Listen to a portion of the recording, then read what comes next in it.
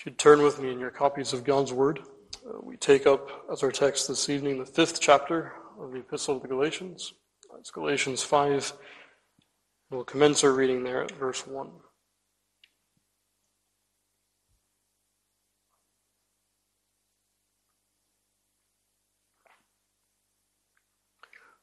That's Galatians 5, starting at the first verse. The holy word of the living God. Stand fast, therefore, in the liberty wherewith Christ hath made us free, and be not entangled again with the yoke of bondage. Behold, I, Paul, say unto you, that if ye be circumcised, Christ shall profit you nothing. For I testify again to every man that is circumcised, that he is a debtor to do the whole law. Christ is become of no effect unto you. Whosoever of you are justified by the law, ye are fallen from grace. For we, through the Spirit, wait for the hope of righteousness by faith. For in Jesus Christ neither circumcision availeth anything, nor uncircumcision, but faith, which worketh by love. Ye did run well. Who did hinder you, that you should not obey the truth? This persuasion cometh not of him that calleth you. A little leaven leaveneth the whole lump. I have confidence in you through the Lord, that ye will be none otherwise minded. But he that troubleth you shall bear his judgment, whosoever he be. And I, brethren, if I yet preach circumcision, why do I suffer persecution? Then is the offense of the cross ceased. I would they were even cut off which trouble you. Thus far the reading of God's holy word, and may he bless it to our hearing richly this evening. Beloved, as we look at this text, if I could remind you of something that I said now months ago when we first took up the first chapter. This epistle is deeply personal.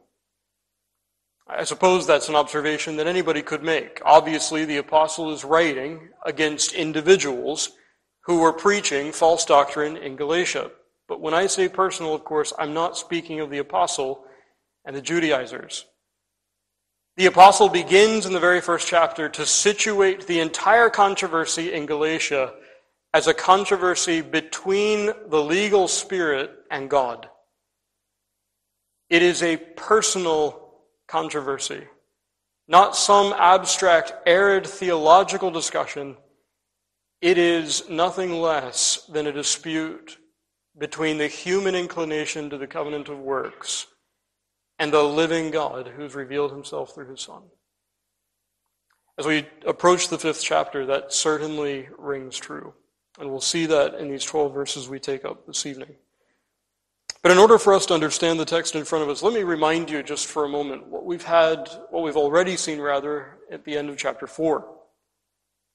The apostle in the 4th chapter, remember, sets before us something of an illustration. You have the legal inclination, the legal spirit set before us in the similitude of Hagar, Sinai, and earthly Jerusalem. And that is set in opposition to the gracious economy, that is to the covenant of grace, Sarah, and heavenly Jerusalem. And these two beget children. The legal child is Ishmael. That is the child who comes from the legal economy and the legal spirit. Isaac, of course, is instead the child of promise. He is the one that comes from the gracious economy.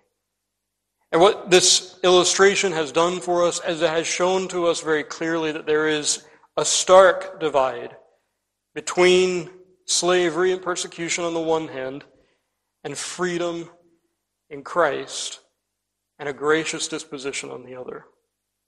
That was the point of the illustration. As you remember, the apostle in the earlier sections of chapter 4 has already come to the church in Galatia and reminded them that he preached a gospel of free grace that brought freedom. And in response to that, their disposition was gracious. They were inclined charitably toward the apostle.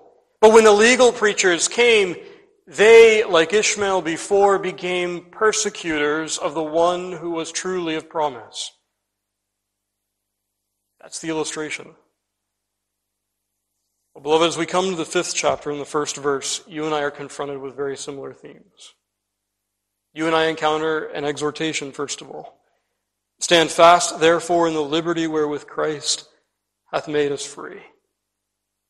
Now, beloved, as we look at this text, and really the entirety of the 5th chapter, really you and I are supposed to see that this opening exhortation ties us to the illustration that we've just reviewed.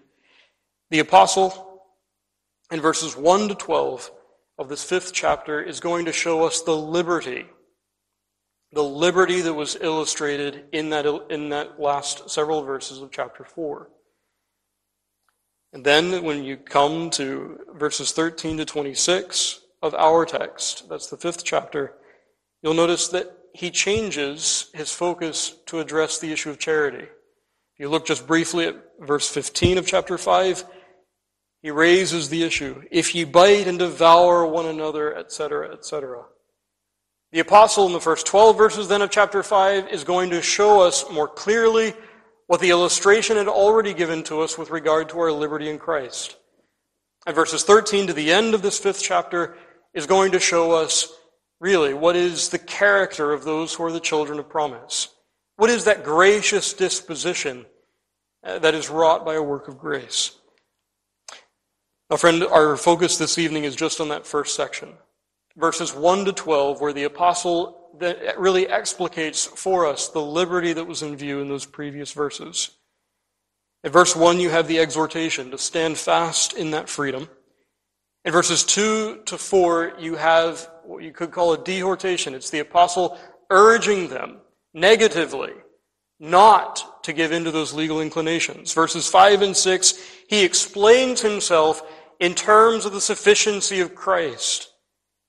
Their bondage is answered sufficiently in the Lord Jesus. And then verses 7 to 12, he closes with a very direct rebuke to the Judaizers. Now, friend, that really is the 12 verses we're taking up this evening in summary. But I want us to direct our attention, first of all, at what really the apostle highlights time and again in these verses, and that is the issue, of course, of circumcision. Now, beloved, as you look at these verses, it's important to keep in front of you what circumcision is, especially in this controversy. Circumcision is not merely an external rite. You remember that circumcision really functions synecdochially. It functions as a representative of a whole body of duties. And you see that in Acts 15. There was a certain sect of the Pharisees which believed, saying that it was needful to circumcise them and to command them to keep the law of Moses. In other words, friend, the Judaizers were teaching that circumcision represented the whole body of the law, and so when they said this was necessary to be done in order to have a warrant to take hold of Christ, they were saying genuinely that once they were circumcised, they were bound to do all that the law required before they could take Christ's offers of grace. So even though the apostle is highlighting circumcision, we are supposed to understand that circumcision is really the entry point to a whole body of duties. Friend, I want you to notice how the apostle himself explains that to us in the text. He says, those who are circumcised are debtors to do the whole law. Friend, before we go any further, it's important for me to remind you that circumcision in the Old Covenant economy was a sacrament, a gracious sacrament. It was supposed to remind the people of God that they were bound to Him through this gracious covenant made through the mediator of that covenant, and that they would be His people. He would be their God in an act of free grace. So what then does the apostle mean when he says, if they are circumcised, they are debtors to do the whole law? If it's a gracious sacrament, the apostle's words here seem to be dissonant. Well, friend, here you have for us a stark reminder that's so very crucial. Here the apostle reminds us that a sacrament made in a covenant of grace can be made a legal sacrament if it's not improved by faith. In other words, friend, what the apostle is saying here is if they will not take Christ, that sacrament is nothing less than a sign and seal of the covenant of works. And friend, just as a pastor, as your own minister, what he says of circumcision can be said of baptism.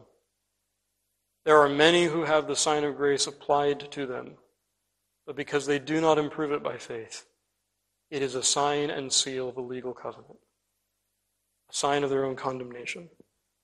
The apostle says this is precisely what that has become for these Judaizers. But he sets that starkly in contrast with the liberty that the apostle himself enjoys and would urge the Galatian believers to hold fast to. In short form, what is that liberty? I'll just quote to you from Romans 8 and the second verse, but of course we'll spend more time on that this evening. The law of the Spirit of life in Christ Jesus hath made me free from the law of sin and death. This is that freedom in short form that the apostle here is insisting that the churches in Galatia hold fast to, that the Judaizers would bring them back into bondage from. And so if we are looking at this text appropriately, friend, I think we are supposed to understand that the apostle is dealing here not just with the old covenant ceremonies being discontinued in the new covenant. Of course, that's there. But principally, as we've seen in the third, fourth, and now this present chapter, the apostle is dealing with the root of the matter, and that is legal inclinations. He's dealing with those who have a penchant for the covenant of works, who have a desire, in other words, to have some meritorious righteousness to stand alongside the work of Jesus Christ in the matter of their justification. And so what does this text teach us in light of that? Well, it teaches us that legal inclinations would drive souls from Christian liberty. These legal inclinations would drive souls from Christian liberty. And I want us to see briefly this evening, friend, the three ways in which the apostle shows this to us. And I'll say, by way of disclaimer this evening, because the apostle has already given these themes to us through illustration, much of what we're going to say tonight we've heard, and not only just in the fourth chapter, but really we've heard many of these themes in the third and the second as well. But here the apostle reiterates these points by way of exhortation. And so we'll review them again nonetheless.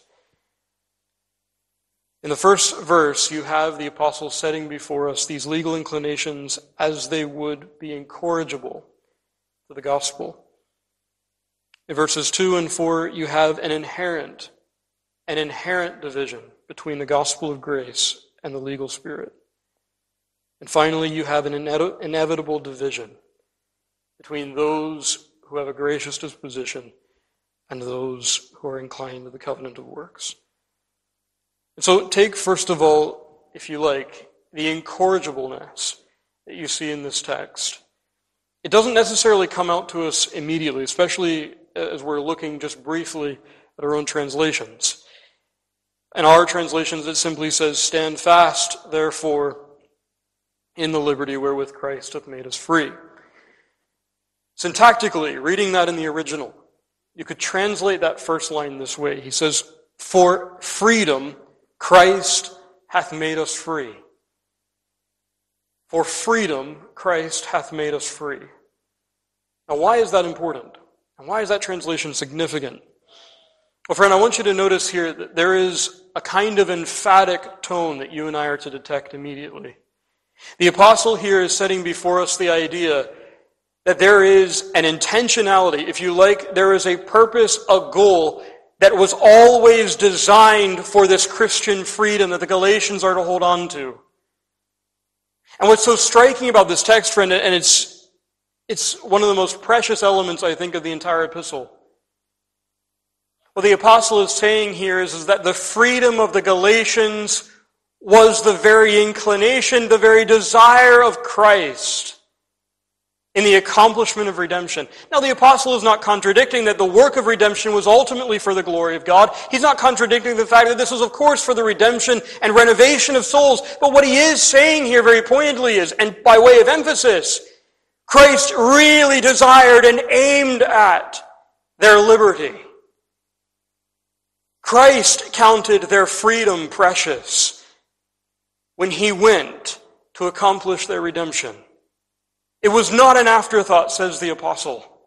It was for freedom, as though that were an end in itself. It was for freedom that Christ hath made us free. And therefore, says the apostle, stand fast in it. If it was so precious to Christ, how could you let it go? That's the idea. And friend, what you have here then, it's a stark reminder, a personal reminder, that this legal inclination that the apostle here is upbraiding is contrary to the love of Christ. That love that Christ bears for his own. Friend, what we have to keep in front of us here is that, as the apostle reminds us in our own text, the whole scriptures teach to us that the liberty of his people was a great desire upon the part of Christ. If I could just remind you what you have in Psalm 40, where the Lord tells us, as he contemplates the work of redemption, he says, I delight to do thy will. We had no coerced Christ. We had no Christ whose arm was twisted. Yes, it was the Father's will, and yes, in the councils of eternity it was decreed that he would come and accomplish all that was necessary for his people's salvation, but he went willingly and, he says here, with delight, to do his Father's work, to accomplish redemption. And what bearing does that have on our liberty? Psalm 68:18 reminds us, Thou hast ascended on high, thou hast led captivity captive, thou hast received gifts for men, for the rebellious also, that the Lord God might dwell among them. In other words, beloved, what the psalmist tells us there and what the apostle uses this verse for in Ephesians 4 is to argue that Christ had a real desire to liberate the captive. Even the rebellious, says the psalmist, Christ had a desire to see them in freedom. And friend, as we think about what all of that freedom entails, as we just read briefly through the Gospels, we see that very desire manifest. Just for instance, because this liberty consists in life, note what Christ says. He says, I am come that they might have life, and that they might have it more abundantly. He says, in other words, that his disposition is such that not only would they have life, but they would have more of it. Christ, as he does his Father's will delightfully, says this is part of that work that he's committed to, that he's inclined to. This liberty also consists in that spirit of adoption and in that joy. And allow me just to remind you what we read from John 17. Christ prays as he looks and even now feels in a new way the pains of the second death. He says this, he prays, that they might have my joy fulfilled in themselves. Even while Christ is looking at nothing less than the yawning gates of hell, as the very pains of the second death will be poured into his soul, as body and soul will be made a sacrifice unto God, he prays in earnest that they would know joy. We can go further. Christ prays because, of course, this liberty consists in the breaking of the dominion of sin. He prays for their sanctification. Sanctify them through thy truth. Thy word is truth. Again, notwithstanding all of those things that would be dogging the human mind and soul of our Savior, his focus is on the sanctification of his own. And then, beloved, can we read with dry eyes what you have at verse 24 of that text?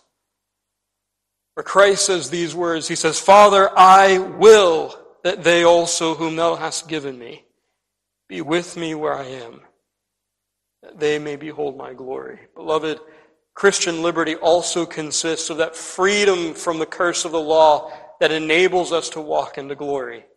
And here Christ says it is his will. It is his great disposition that they would have it.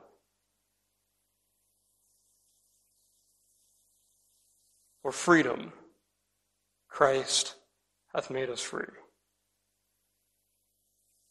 Beloved, have you thought for a moment that it was actually Christ's joy, as the prophet says in Isaiah 53, the satisfaction of his soul, that his people would be free. The apostle says that's a solid argument for why we ought not to give in to these legal inclinations. To give you an analogy, a simple one, beloved, it's the husband's desire. It ought to be the husband's desire that his wife is joyful and feels free in her calling. And that's precisely what the Scriptures hold out to us, that it was Christ's desire that his bride would walk in joy and walk in freedom. But when those legal dispositions take over, friend, it's as though the bride is selling that freedom, casting that back, as it were, into his face, though it cost him dearly. Friend, the observation and application to this point is simple, isn't it? The apostle will remind the Galatians that if they have a harsh view of Christ, if their views of Christ are servile, well, friend, it's not the Christ of Scripture that they're contemplating. For freedom this Christ hath made them free. As though that were an end in itself. He desired it so. Beloved, those servile inclinations, when we're driven to duty at the end of a rod instead of by love, understand that is the legal inclination in you and in me. Here the apostle would remind us it was Christ's desire that his people would walk freely. And so how could they give those things over? But very briefly, as we come to our second and our third points, friend, the apostle reviews for us what all of that entails. In verse 2, he reminds them that if they are circumcised, Christ shall profit you nothing. Again, verse 4, Christ has become of no effect to you. Ye are fallen from grace. Now, the apostle is saying here very pointedly that if you're teaching circumcision is necessary, if you're saying circumcision is necessary because Christ lacks something, then obviously Christ is insufficient. And if he is insufficient on his own, then friend, surely he is unnecessary. If circumcision offers anything meritorious to make up, as it were, whatever is lacking in Christ, then Christ is an insufficient Savior, and therefore Christ will profit you nothing, says the apostle. There is no point. And the apostle in verse 5 then pits that against, of course, his own disposition to hold to the gospel of free grace. He says, we, through the Spirit, wait for the hope of the righteousness by faith. In other words, he's saying we expect righteousness and heavenly reward that comes from that righteousness by a Spirit-wrought faith. That's the difference. The apostle says, you are entrusting yourself to a ceremony and to a whole host of ceremonies. But we are resting upon Christ only. And only through him do we expect any glory. And beloved, I just remind you that the apostle has already given this to us time and again through this epistle. He's teaching us clearly that there can be no mixture. There can be no mixing between the covenant of grace and the covenant of works. There can be no man holding to some kind of merit from his own works and the merit of Christ. These two are antinomous. They cannot be combined. And, beloved, I won't elaborate any further because the apostle, throughout the entire epistle, has shown that to us time and again. It's the main theme, if you like, of this epistle. And so, friend, the question that comes from this point is just, do we then make conscience of self-righteousness? Do we make conscience of those legal dispositions in you and in me, where we would credit far more to our acts of obedience than we ought to? When we don't meditate on how deeply we stand in need, absolute need, for the Lord Jesus Christ to stand before the Father? Do we make conscience, and do we do so even reminding ourselves of what the apostle himself has said? If we give in to those legal inclinations, it is as though Christ is dead in vain. Our disposition is such, says the apostle, that we would cast aspersions on the work of Christ if we give in to these things. It's nothing less for the apostle than blasphemy. The third and our final point this evening, it comes from the rebukes that are tendered to the Judaizers in the last portion of our text. The apostle teaches us here that those who would give in to these legalists, they will inevitably be driven from Christ. To the Galatians, he asks them a simple question: who did hinder you that you should not obey the truth? And then to those who were the legal preachers, he says, they shall bear his judgment. And then he even, in a very graphic way, he says, I would that they were even cut off. The idea in that last quotation, friend, is the very self-same sentiment that's expressed in 1 Corinthians 14. If any man love not the Lord Jesus Christ, let him be anathema maranatha, forever accursed. The apostle is saying pointedly that for all of their supposed piety, for all of their great professions to Christ, these ones would drive the Galatians from him and will themselves perish without him.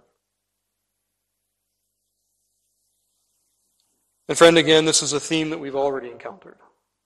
We've already encountered the futility of the legalist. But just, can I remind you for a moment what the apostle says on this point in the epistle to the Romans? He says, Israel, which followed after the law of righteousness, hath not attained to the law of righteousness. In other words, the apostle is reminding them they are still enslaved. Notwithstanding all of their external accoutrements, notwithstanding the veneer of godliness that they are still in bondage, still under the curse. And the illustration that comes to us actually from our text. If you go back to the illustration in chapter 4, you'll remember that Hagar and Sarah are raised for us as one, the epitome of slavery, and the other, the epitome of freedom. Well, friend, can I just remind you what that looks like?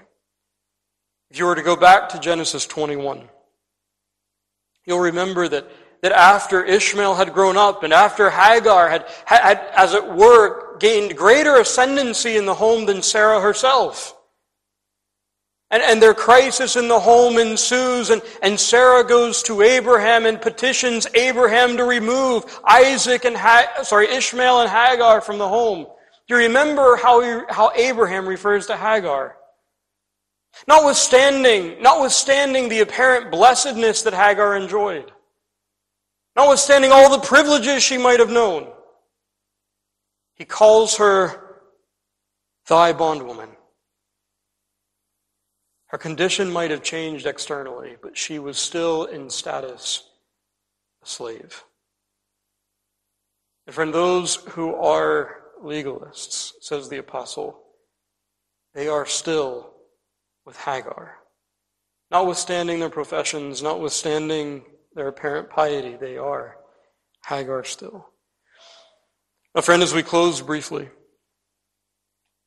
the question that comes to us from these 12 verses is a basic one. Is this freedom that Christ has purchased precious to us? That's how the apostle begins this section. And there are two questions that really flow from that. What does it mean for you to be freed from the curse?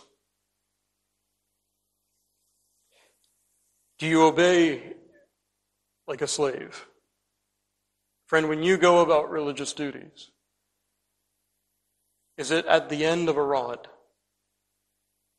Or is it the filial disposition, that loving disposition that draws you to it?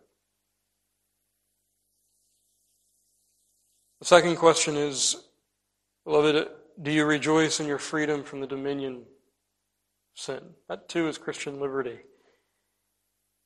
And that brings us actually to what you have in verse 6. It's striking in the 6th verse there, the apostle tells us, really anticipating what he's going to argue at the latter section of this chapter. He says, it is faith which worketh by love. Now, friend, if I can take you back just for a moment to the illustration of chapter 4. Why would a slave do any work? Well, friend, typically it was because the slave feared the whip. But why would a free woman like Sarah, why would she so dutifully serve Abraham? Surely it's a principle of love. And that's also a distinction, beloved, between the legalist and the Christian. What is it that induces the soul to turn away from sin? Yes, sometimes the Lord will use the rod. Hebrews 12 is clear. But the apostle says when the Christian is functioning rightly, it is a faith that works by love, drawn by the cords of love. And friend, this text asks us the question, which is it that draws me tonight? Which is it that will lead me to go to the throne of grace in private tomorrow? Which is it that will lead me to resist temptation, to turn away from worldliness, to engage in all the duties that I know I ought to be engaged in? What is it that will draw you there? Friend, if the answer to that question, though so often it will always be mixed, but if the answer to that question is predominantly the fear of judgment, friend, I'd remind you here that Christ desires freedom for his people. Not freedom from obedience, but that filial love that induces obedience. That freedom that makes men willing to do what they ought to do. Well, friend, there's so much more here. But can I close with one word of consolation that comes directly from the text? In that first verse, we're told that Christ made the freedom of his people a great end, a chief end in his own labors for redemption. Well, friend, if that's the case,